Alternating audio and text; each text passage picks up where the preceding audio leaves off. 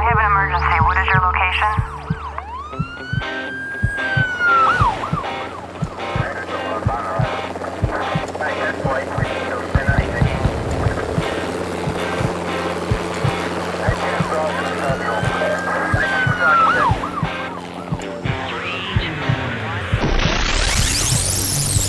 Rescue Radio, because there's a war for your soul. Yes, indeed. Father God, this war is amazingly difficult and incredible, and many people are caught, snared, entrapped, entangled, held down by the forces of darkness in this war. And you said that in Daniel, that many would be, in those last days, be oppressed and be overcome by the evil one. So I thank you, Lord, that you are our way of escape. Jesus, you are the way, and that you have made a way, and you have delivered us from the grip of the terrible one, even this day. And I thank you for this day. I thank you that thanksgiving and gratitude are the way of escape from the fear, the terror, the trauma, the panic that so much wants to surround us.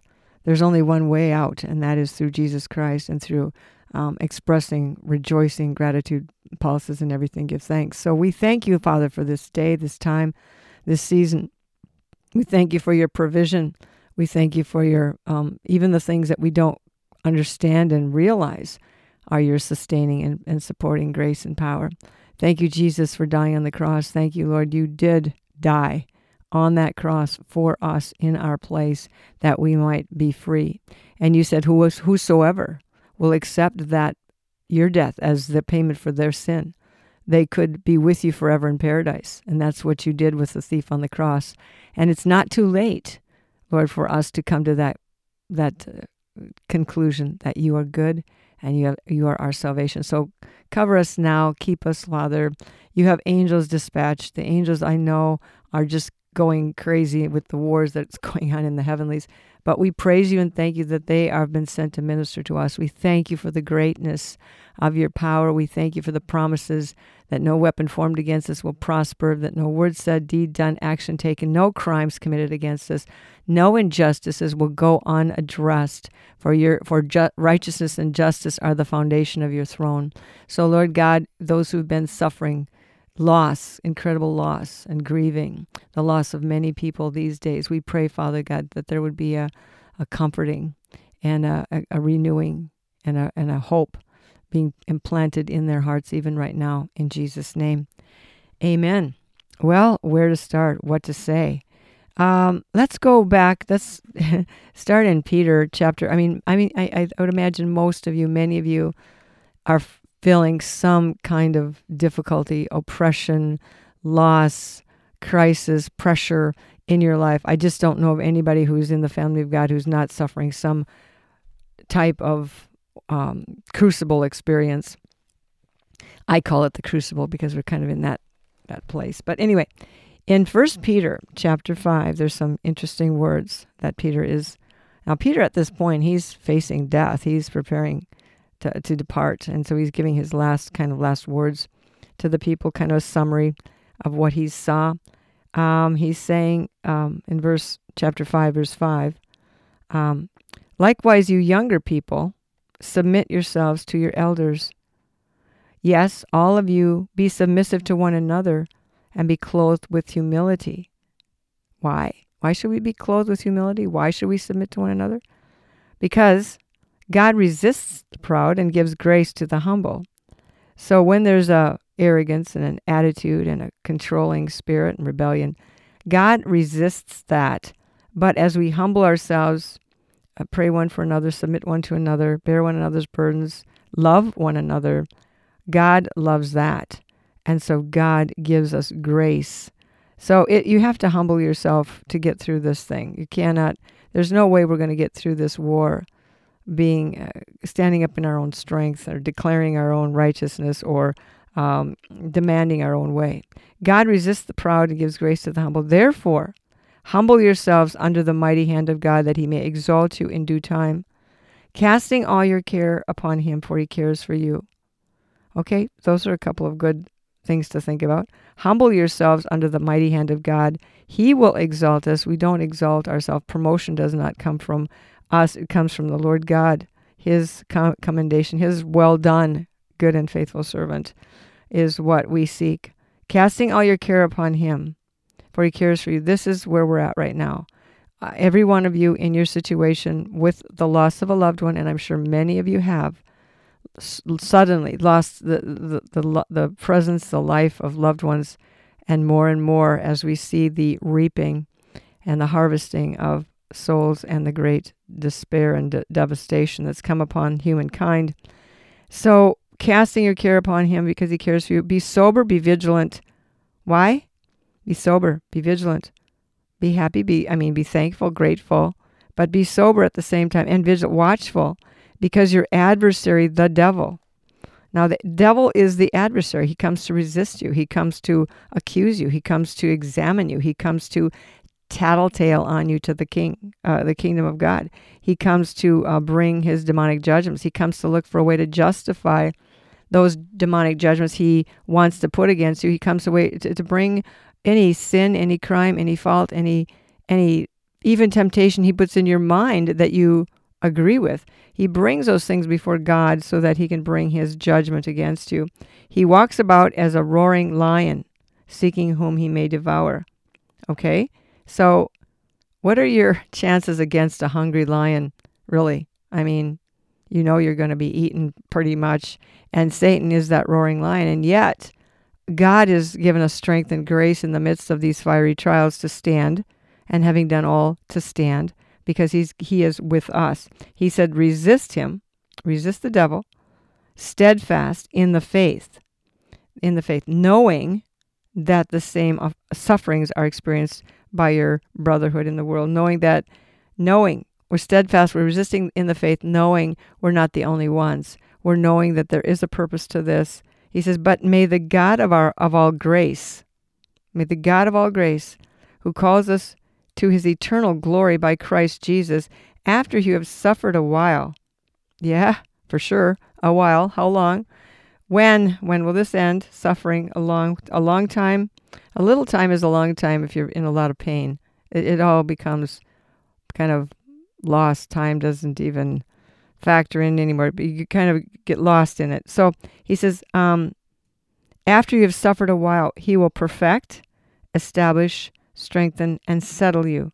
To him be glory and the dominion forever and ever. Amen. So he is teaching the people there how to prevail against the difficulties, the trials, the fiery trials, the Satan coming to test us, to prove to God that we're not worthy to be called sons and daughters of God, because Satan himself is super jealous of us and hates humankind, hates human DNA, because we carry the image and likeness of God on that DNA.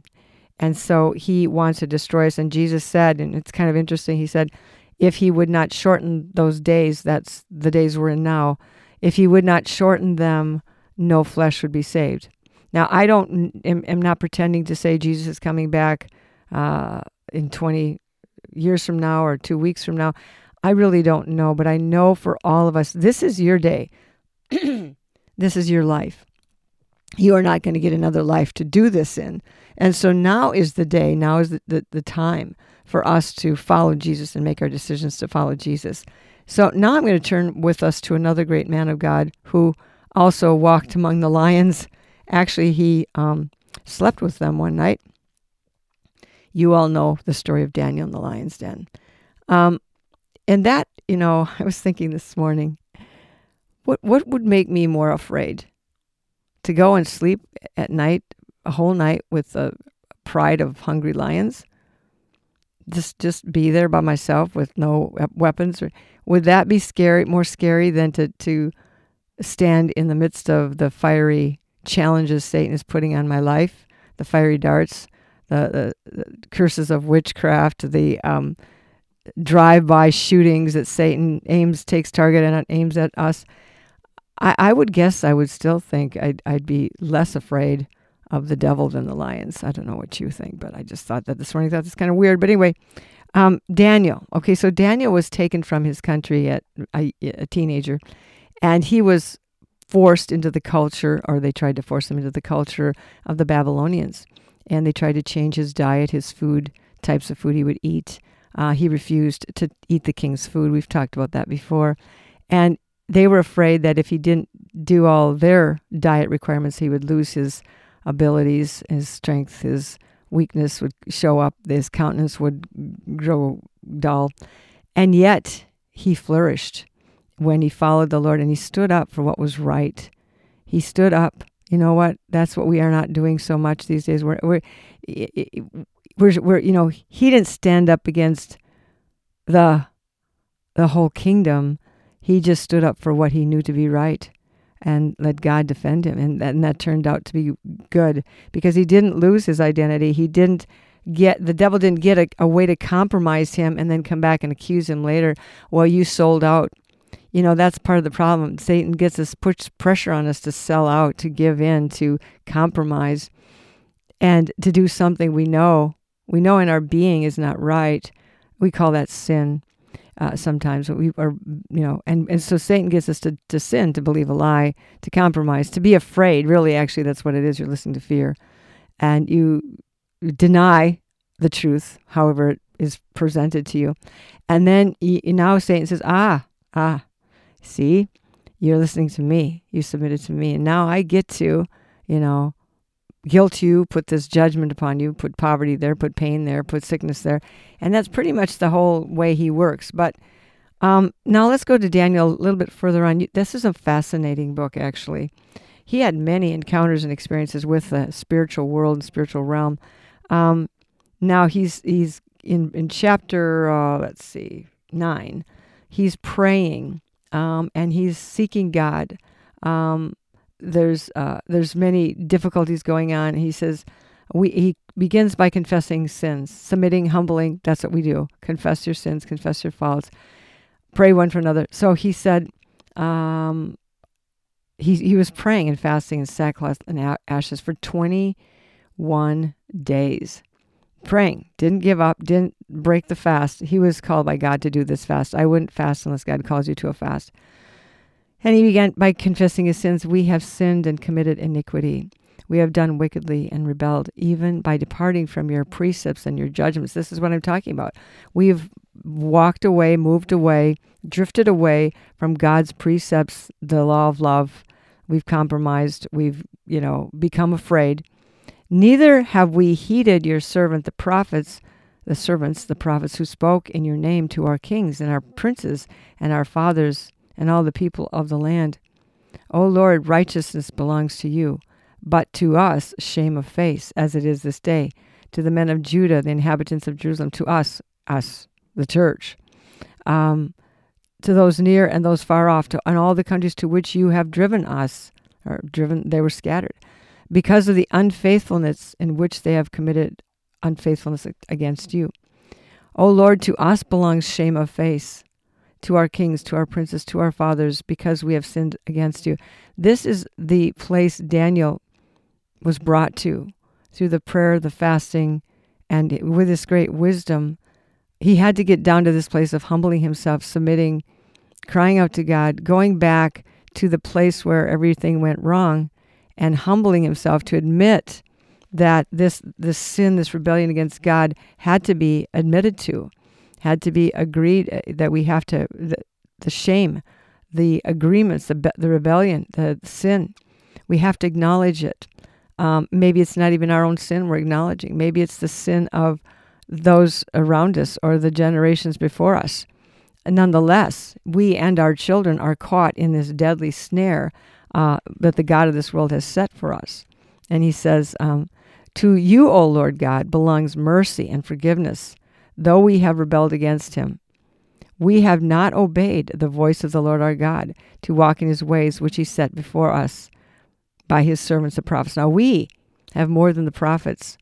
We have the Holy Spirit living inside of us, and yet we seem to flounder, even though that internal guidance system, Holy Ghost guidance system, is right inside of us, because we're still dialing back and forth between the soul and the spirit, walking in the flesh, the carnal appetites, the lusts, the perversions, the presets to sin, those kinds of things, rather than choosing to say no to those things and walking in the fullness of the power and the glory and the grace of God and His goodness, His salvation. To you, O Lord God, belongs mercy and forgiveness, though we have rebelled against Him. We have not obeyed. Yes, all of Israel has transgressed your law. Now, it's interesting now, back then they had the law. They transgressed. They stepped over the line. That's what transgression means. And so the law was given to them as a protection and as an identifier. So they had the Ten Commandments. No other nation had the Ten Commandments. They had the laws of God. They had the ordinances. They had the statutes. They had the prescriptions for the sacrifices in the temple and all those things. They had all of those things that they were called to do, which by those behaviors, they were identified as the children of God and as obedient children. And as long as they were in those parameters of that protection of the law, Satan could find nothing on them.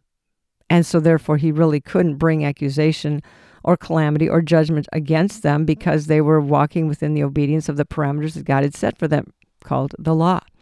Now, for us, it's a little different. The law has been satisfied, completed through Jesus Christ. So the law served its purpose in the Old Testament to keep the people safe, to identify them as God's people, to protect them from the devil's accusations. And as long as they were in that law, abiding and obeying, even though some of those things maybe didn't make a whole lot of sense to them, they were safe.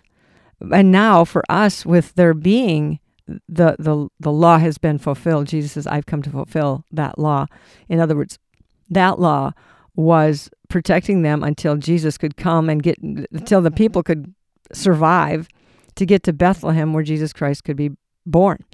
And so now the law has been rewritten in our hearts as the law of love. And God wants us to follow that law and to walk in His grace and not fulfill the prescriptions of covetousness and fear and anger and injustice and rebellion. So they had broke the law. They had transgressed. They had crossed the line. And now Daniel is trying to bring this all to God's attention. He's making petition before the court of heaven. And I believe we can do that as well, even for our nation, for the whole world. There's not one nation in this world right now that's not in the same spot. There is a demonic pull to pull the net in. He's got a big net, and he's got almost all the fish in the sea in this net. And his desire is to pull this net all together, lock us into this global unity, and then bring in his Antichrist government. And there's a lot of righteous, innocent, unknowing people who are being caught up in this plot. And so Daniel was under this awareness as well. And he said, he says, and he has confirmed his word, which he spoke against us and against our judges who judge us by bringing upon us these great disasters. And from under the whole heaven, never has anything been done what we have seen done to Jerusalem. Now, we're in the same spot. Never has anything been done to the earth that we're seeing being done to the earth today. And as is written in the law, all of this disaster has come upon us, yet we have not made our prayer before God, the Lord, our God, that we might turn from our iniquities and understand your truth. So he's even recognizing that even in the desperate need to repent, people have not found a place of repentance. They're actually trying to avoid it, deny there's any need, keep going on in what they want to declare to be normal, resist the idea that we're at the precipice of eternal confrontation between God and Satan, and our souls are hanging in the balance.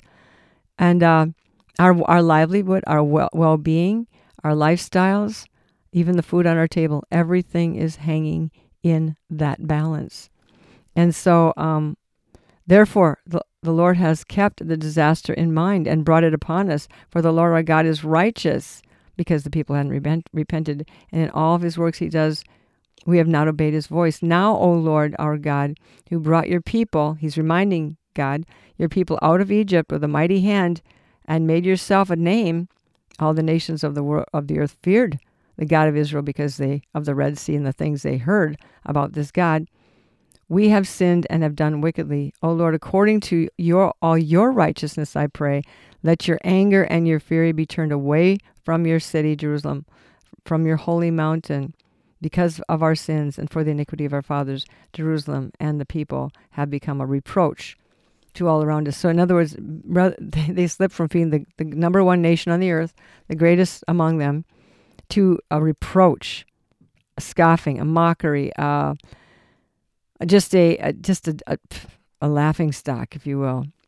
Now, therefore, hear the prayer of your servant and his supplications, and for the Lord's sake, cause your face to shine on your sanctuary, which is desolate. Oh, my God, incline your ear and hear. Open your eyes, as if God doesn't know already, and see our desolations and the city which is called by your name. For we do not present our supplications before you because of our righteousness, or our righteous deeds, or our good works, but because of your great mercies. So we come before the throne of grace and mercy, not because we're good, or we've done good deeds, or we've found the right denomination in which to serve God, but because of the righteousness of Jesus Christ, who took our place, became sin for us, took on the reproach, the shame, the sin, the power and effect of the iniquities. He carried all that. He became sin for us. The Bible says that we might become the righteousness of God in Christ Jesus. We might get his righteousness. So, O Lord God, hear and forgive. Lord, listen and act. Do not delay, for your own sake, my God, for your city and your people who are called by your name. Now, he's making a very sincere prayer. I mean, he's fasting, he's in sackcloth, he's weeping, he's articulating, he's not, being distracted, he's not making a short, oh God, bless me prayer. He is digging deep into the very wickedness of the nation, and that is where we need to go. We can't just pray. You say, well, nobody else is praying. It doesn't matter. You pray. You don't know if everybody else isn't praying. There's probably a whole lot of people praying. God wants to add our prayers to theirs, because even in Egypt, it says that the cries of the people came up before God, and that's when he sent Moses. So God, here, why do we need to ask God? The Bible says, Our Father. Jesus says, your Father, right before he teaches the Our Father, he says, your Father knows what you have need of before you ask. So here's my question, but I think I have the answer. If we have to ask before we can, and God already knows what we need, why do we have to ask? I really believe the reason we have to ask is because God has got to be invited to come in to your situation, into the battle. Because, he's a gentleman. We have power. We have authority to ask and to receive, but we have power to bind and to loose. But if I ask God, Father, help me, come into this, destroy this, fix this, whatever, he then has the right, if you will, to come in. He has a right to come into the battle because we've invited him. Because I believe the devil answers prayer, and God wants to answer prayer. That's why he asks us to ask him, so that he can have the proper invitation. Well, they prayed. Well, they asked me. I have a right to come in. Says, you can't come in. This is my world. God says, yeah, no. They asked me. They're my children. And you may think you have this world, but they asked me, and I'm coming in because of their invitation. They get to invite you in. They get to invite me in. I'm invited in, and so I'm in. And this is what prayer is. It's inviting God to take over a situation where you absolutely cannot figure it out, don't have enough strength, don't have enough money, don't have enough gas, don't have enough even faith to keep going. We don't keep going on our faith. It's not those who have the great faith that get delivered from the lion's den. A lot of those who actually had great faith were eaten by lions. So the outcome of our faith does not determine the quality or depth of our faith. Those who got eaten, we can't say, well, they had less faith than those who got delivered. That's not true, because God commends those, of whom the world was not worthy. They were devastated and desolate and homeless and without food. He didn't say, well, they just didn't have enough faith. He was commending them for their faith to stand and trust him, no matter if it meant to the death. And that's in Revelation. It says they overcame Satan by the blood of the Lamb, the word of their testimony, and they loved not their lives to the death. So that we're going to have to all die, or some will be raptured, but not everybody. We're going to all have to die to get out of here. We've already died, to this world when we were born again, and therefore we are crucified with Christ. Paul says, reckon the old man dead. He also says, I am crucified with Christ, nevertheless I live, yet is not I who now live, but Christ who lives in me. And the life I now live in the flesh, in my body, I live by the grace and the faith of the Son of God. So you've given your life over to the Lord. You let him live his powerful life, his will and desire through your life. So you're not your own. You're bought with a price to live as Christ. In him I live and move and have my being. That's why we can say that. But anyway, most people, they really reserve a bit of their life for themselves, and it just becomes part of the problem. Now, going back to Daniel, chapter 9, verse 20. Now, while I was standing, speaking, praying, and confessing my sin and the sins of my people, Israel, and presenting my supplications before the Lord God for the holy mountain of God, yes, while I was speaking in prayer, the man Gabriel, Gabriel came to him. He didn't say the angel. He said the man, whom I have seen in the vision at the beginning, being caused to fly swiftly, reached me about the time of the evening offering, probably around 5 or 6 o'clock. Then he informed me and talked with me and said, "O Daniel, I have now come forth to give you skill to understand." In other words, Daniel needed some more wisdom. What's going on here, people? Everybody wants to know, what's going to happen? What's the election? What's going to happen? Well, by the time you hear this, we'll have had the election, and you'll know part of what's going to happen. He says, and he informed me and talked with me and said, "O Daniel, I have now come forth to give you skill and understanding." At the beginning of your supplication, the command went out. And I have come to tell you, for you are greatly beloved. Therefore, consider the matter and understand the vision. Now, okay, so the beginning, 21 days ago, you were heard the very first day you prayed. Now, here's the problem.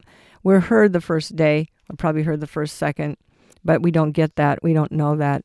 That's not conveyed to us at that point. And so we still, where's God? Where's God? Day after day after day.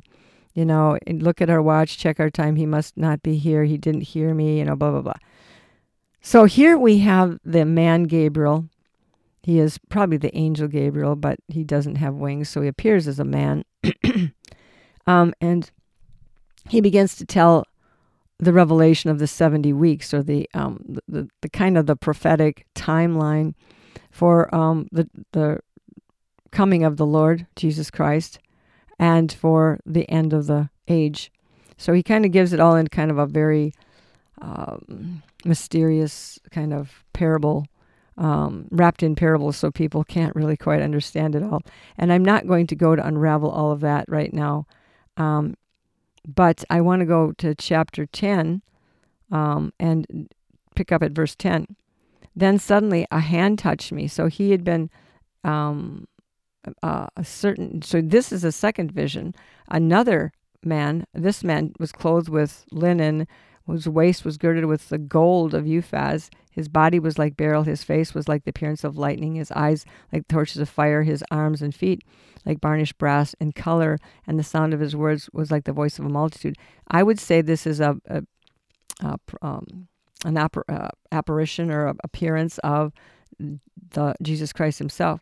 And I, Daniel, alone saw the vision. The men with him did not see it, but great terror fell upon them, so they fled to hide themselves.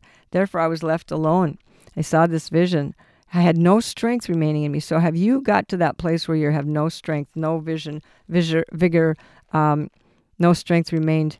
You're down, you're discouraged, you're just at the bottom. You're frail, you can't move, you're trapped, you're terrified, you're panicky, you're scared, you don't know what to do. This is kind of where he was at. So when you're tasting a little of that, you're tasting a little of what Daniel tasted.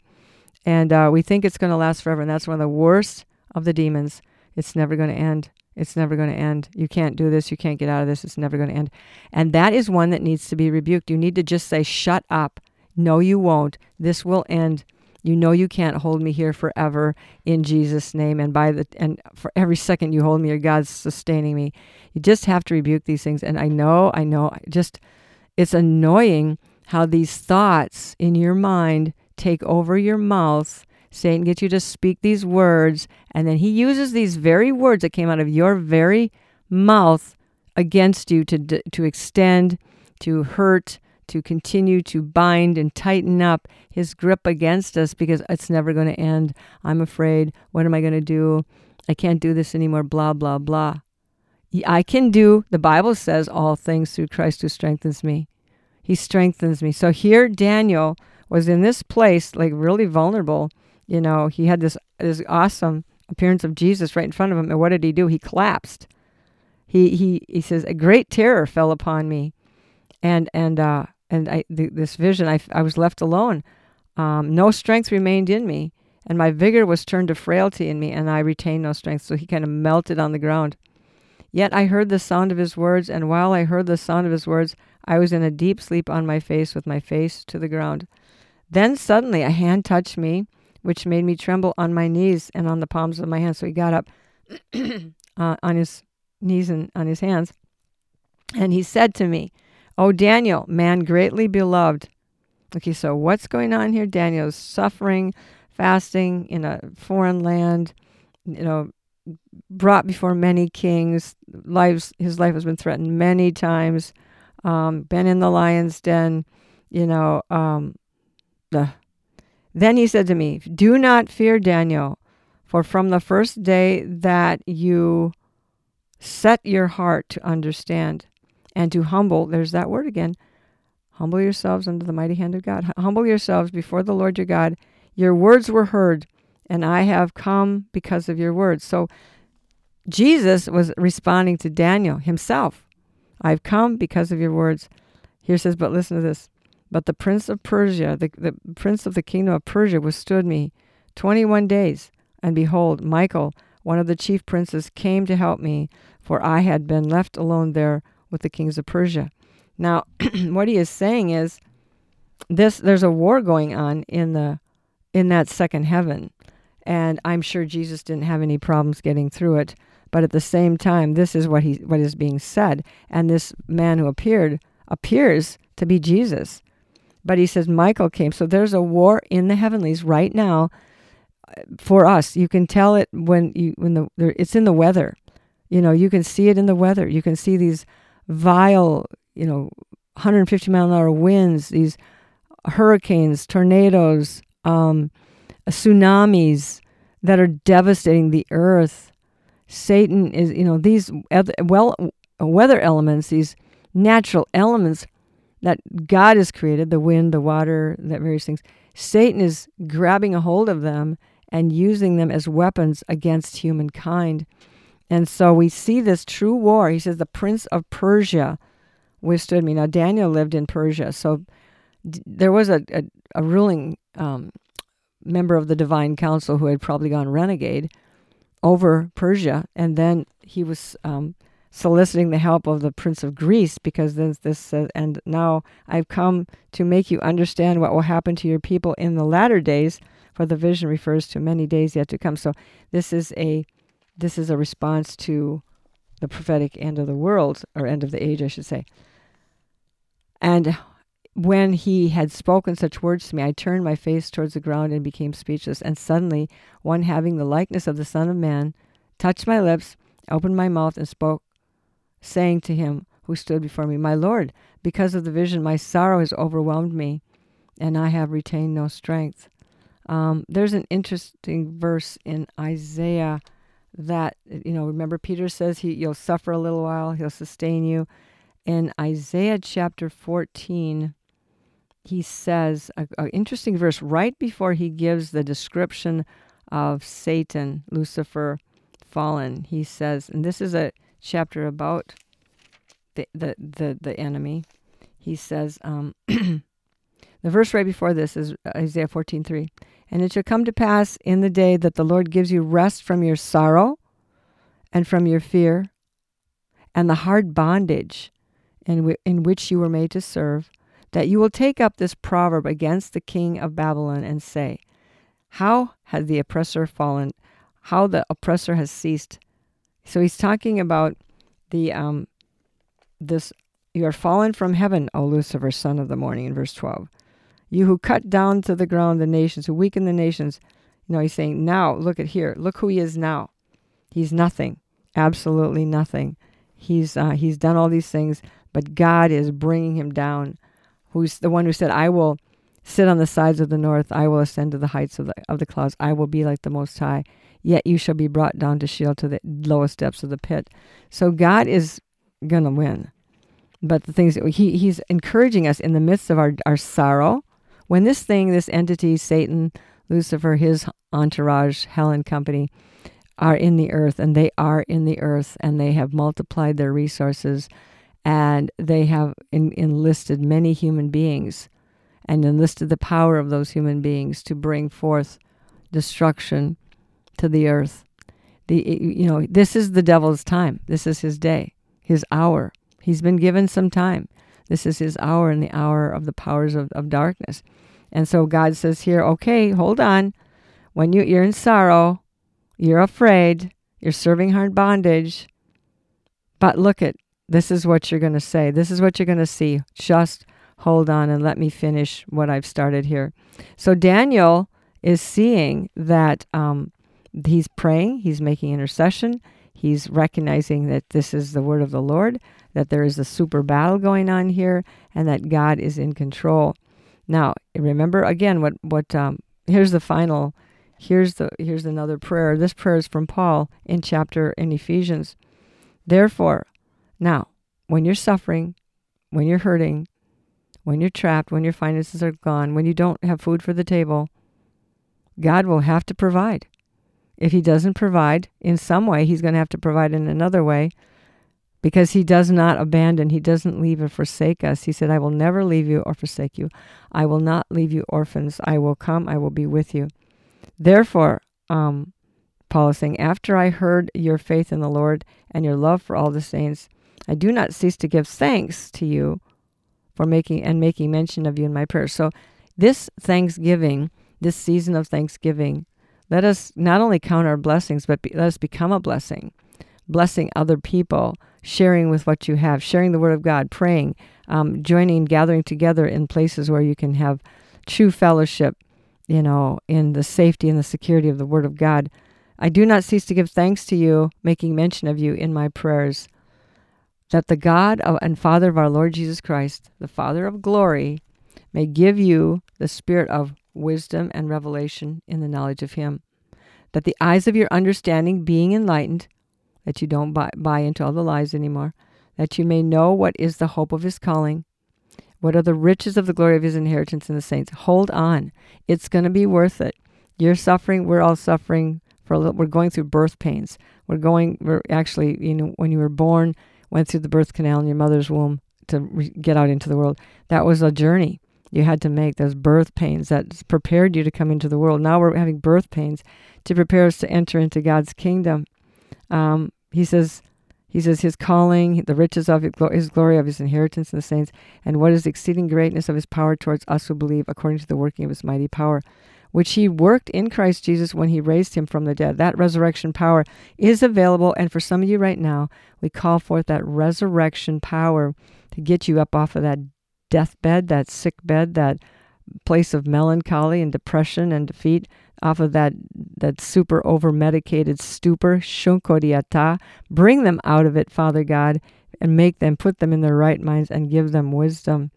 He raised him from the dead and seated him at his right hand in heavenly places, far above the principalities and the powers and the might and the dominion and every name that is named. So Jesus got to be on the top of it all, above it all, over it all. The dominions, the demons, everything that Satan had done to rearrange the hierarchies of everything are put down and submitted to Jesus. And he put all things under his feet and gave him to be the head over all things to the church, which is his body, the fullness of him who fills all in all. The body of Christ is the remnant, the people, the lovers of God, those who follow him, faithful ones who have looked to Jesus Christ. So, Father God, we thank you again for your encouragement through your word, through your spirit. May you make the word of God fresh and new, and may we eat it like food. May we desire it more than the Thanksgiving dinner. May we desire and eat your food and be strengthened in it, Father God. We ask for healings and miracles, that even at the sound of this, people will rise up off their beds of discouragement, despair, sickness, disease, and walk and live and forgive themselves and go into the place of resurrection power and rejoicing. Father, we ask these things in Jesus' name. Amen. Okay, don't forget to check us out at liferecovery.com. There's a lot of wonderful blessings there. I think one of the things that we have of greatest blessing for you during this wintry kind of season would be checking out our audio drama, God on Trial. It's a 28 episode, each episode's 30 minutes, audio drama that kind of really digs into not only the deep theology of things, but also becomes very entertaining and very educational to help us understand the war between God and Satan on a level that we can understand, the war that's fought over our own souls. So check it out, God on Trial, and you can download those episodes. I think they're very reasonable, probably like $2-3 or something like that, on your iPod, device, phone, whatever. And you can just be encouraged as you run around during your day or drive, commute, go on your jog, walk, whatever. So God bless you, and pick up the pace here. Get into the Word of God and don't give up in Jesus' name. Amen. I have an emergency. What is your location?